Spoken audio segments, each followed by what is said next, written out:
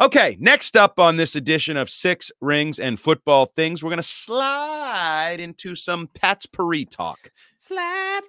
And I think Chris Scheim is going to lead this talk because it leads his favorite topic, and we know his favorite topic is Mac Jones. Yeah, so here's the thing, guys. Welcome into another edition of Pat's Paris. I am... Okay, we need to talk about this. That's what we're here to do. Mac Jones is officially a top 100 player in the NFL. He was ranked 85th on the list. Now, this is the NFL Network's ranking based on player votes, and no one's sure exactly what it's based on, but it includes player votes from the locker room. That 85 spot, by the way, comes after another quarterback like Kirk Cousins, who is objectively better. With all that being said, this is bait. This is the biggest pile of bait I have seen in a very long time. They specifically put Odell Beckham Jr. at 90 and then Mac Jones at 85 because everyone is losing their ever-loving minds. And yes, I've seen references to this. I've read some blog entries. Like one blog I read on one of the fan sites was like the most overrated and underrated players yet in the top 100. And Mac was the most overrated player. Like Kyle Pitts, another rookie from last year, 91 on the list. Kyle Pitts is the second rookie tight end in NFL history to have 1,000 receiving yards as a rookie. Now, I don't know about you. It's a little more impressive than an average quarterback season. Oh, a Pro Bowl. Excuse me. A Pro Bowl quarterback season in which he led his team back to the playoffs. So here's my other thing. And so this is, I think this is devil's more advocate, so, by the way. Yeah, devil's advocate, Andy Hart. I know you are. This is more my point. Is it feels like this is positionally weighted.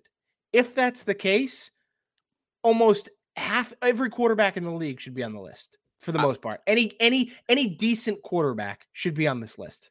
I agree. So if it's positionally weighted. This takes me back to when I got a lot of criticism, mockery, whatever, with my ranking the Patriots roster 1 to 87, and in the 2 slot had Nick Folk. And some people are like, he's just a kicker. And my argument for that was, he does his job better than just about everybody on the Patriots. His job, not correct. I don't want him to tackle anybody or catch a pass or throw a pass. I want him to line up and kick the ball from like 48 yards out with the game on the line. I think he does his job as well as anybody. If I had just done it weighted by positional, then Nick Folk's like the 40th best player on the Patriot because he's just the kicker, and Mac Jones, because he's the quarterback, has to be 1. The quarterback would be 1. Which is why this list makes no sense, because guess who else is in the 90s, Andy? Justin Tucker. Okay. He is arguably one of the greatest kickers in NFL history. Correct. Still is. He still nails, and somehow Mac Jones is ahead of him as well. So I don't understand this list. It's like it's clearly not positionally. It's like partially positionally weighted, but really kind of not. Right. And it just doesn't make any sense to me. Like I mean, Kyle Juszczyk, a fullback, is number 100. Okay. What's your problem with that? I know you love fullbacks, but come on. We don't need he's not the 100. Time out. Real quick. Guess who was at Patriots joint practices today at Foxborough? Who? Oh, James Devlin? No.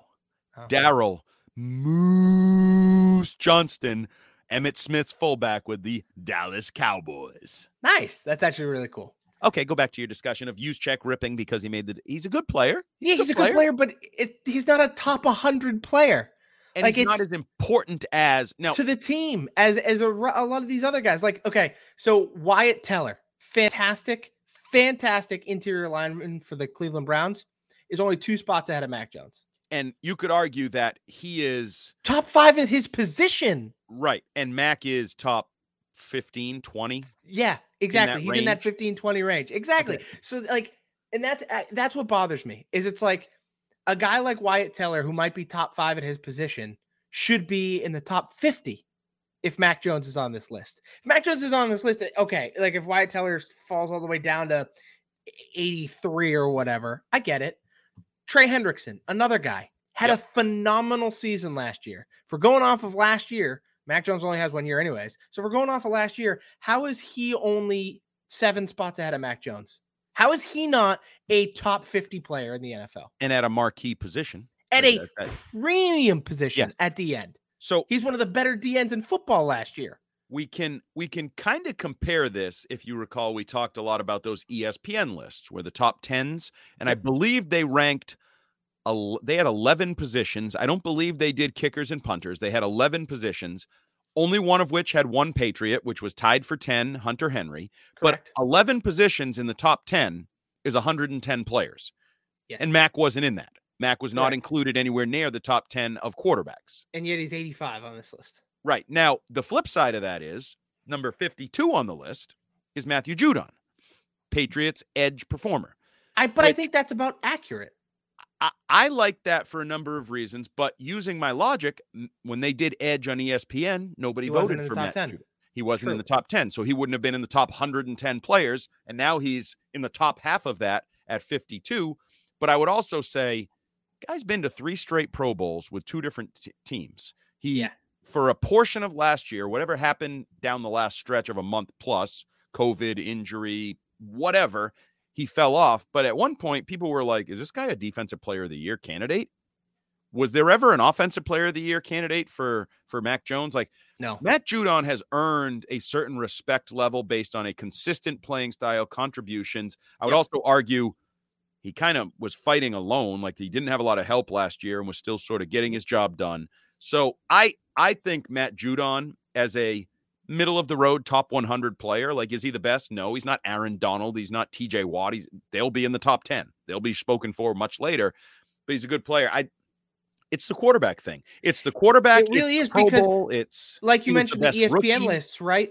Hunter Henry cracked the list at number 10. He's not going to be in the top 100. No, nor should he be, by the way. No, I agree. But I'm just saying, like, by logic, at least by numbers, he should probably be at least close. He should be closer than apparently these guys. But you were right. They're getting what they wanted. They want talk. Exactly.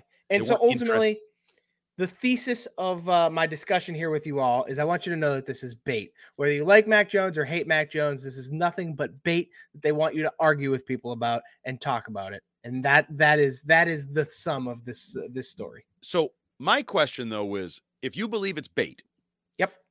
Do you believe it is? Is there any veracity to the list? Like, do they legitimately have votes and then put it together, or do they just kind of get some votes, maybe look at that, but then kind of put it together however the hell they want it? No, so to be completely honest with you, I just think this may sound dumb, but I'll say it anyways. I just don't think NFL players are a great evaluators. Oh, they're not. They care about their friends and their buddies and the guys they like. And they also don't often have a good, like, wide knowledge. Like, they're fixated on the teams they play. Like, they're not watching football every Sunday. They're not like, and so to me, like, I look at this list and Odell Beckham shouldn't be on this list. That's why he didn't play all that well last year. I've seen the players do these lists. I've also seen the players do some Pro Bowl voting, and it's almost like delegates where if you can win, if you're, for example, like they're doing let's just say they're voting for D tackle. Yep. A lot of times, like David Andrews, people will be like, hey, who's the best defensive tackle? And David Andrews will say, oh, Aaron Donald, or whoever he played. Let's pretend he played Barmore. Oh, Barmore kicked my ass. Barmore is the best guy I faced all year. So David Andrews, as the offensive line representative, tells all these other guys, no, Barmore is the best defensive tackle. So suddenly Barmore just got like 8, 10, 12 votes because all the guys that are in that circle that got their sheet out are like, I don't know, David Andrews said Barmore is the best. So all these are flawed. We know that when we get 100%. Into these discussions. But like, I even look at a guy like Von Miller is on this list. Von Miller was not a top 10 pass rusher last year in football. No, don't tell that to the Bills. They just gave him a boatload of money and a long contract. Yeah, he was 19th in sacks last year. Like, he gets more credit because he was on the Super Bowl winning team, but that was more about the team than it was him. Well, like, we're talking about biases and positional weightings. Mm-hmm. I am interested, the top 50 or the top 25, like how heavily weighted is it to quarterbacks, wide receivers, like offensive players, playmakers. If I had to guess, it's going to be heavily weighted to receivers. Yeah. If that's, I mean, you're looking at CeeDee Lamb, Odell Beckham Jr., Mike Evans, are already some of the guys that are in this. And so, like, I have a feeling that it's going to be very heavily weighted towards receivers. Right. And to me, and it makes sense in my head, because for an NFL player, the guys that they remember, receivers and corners.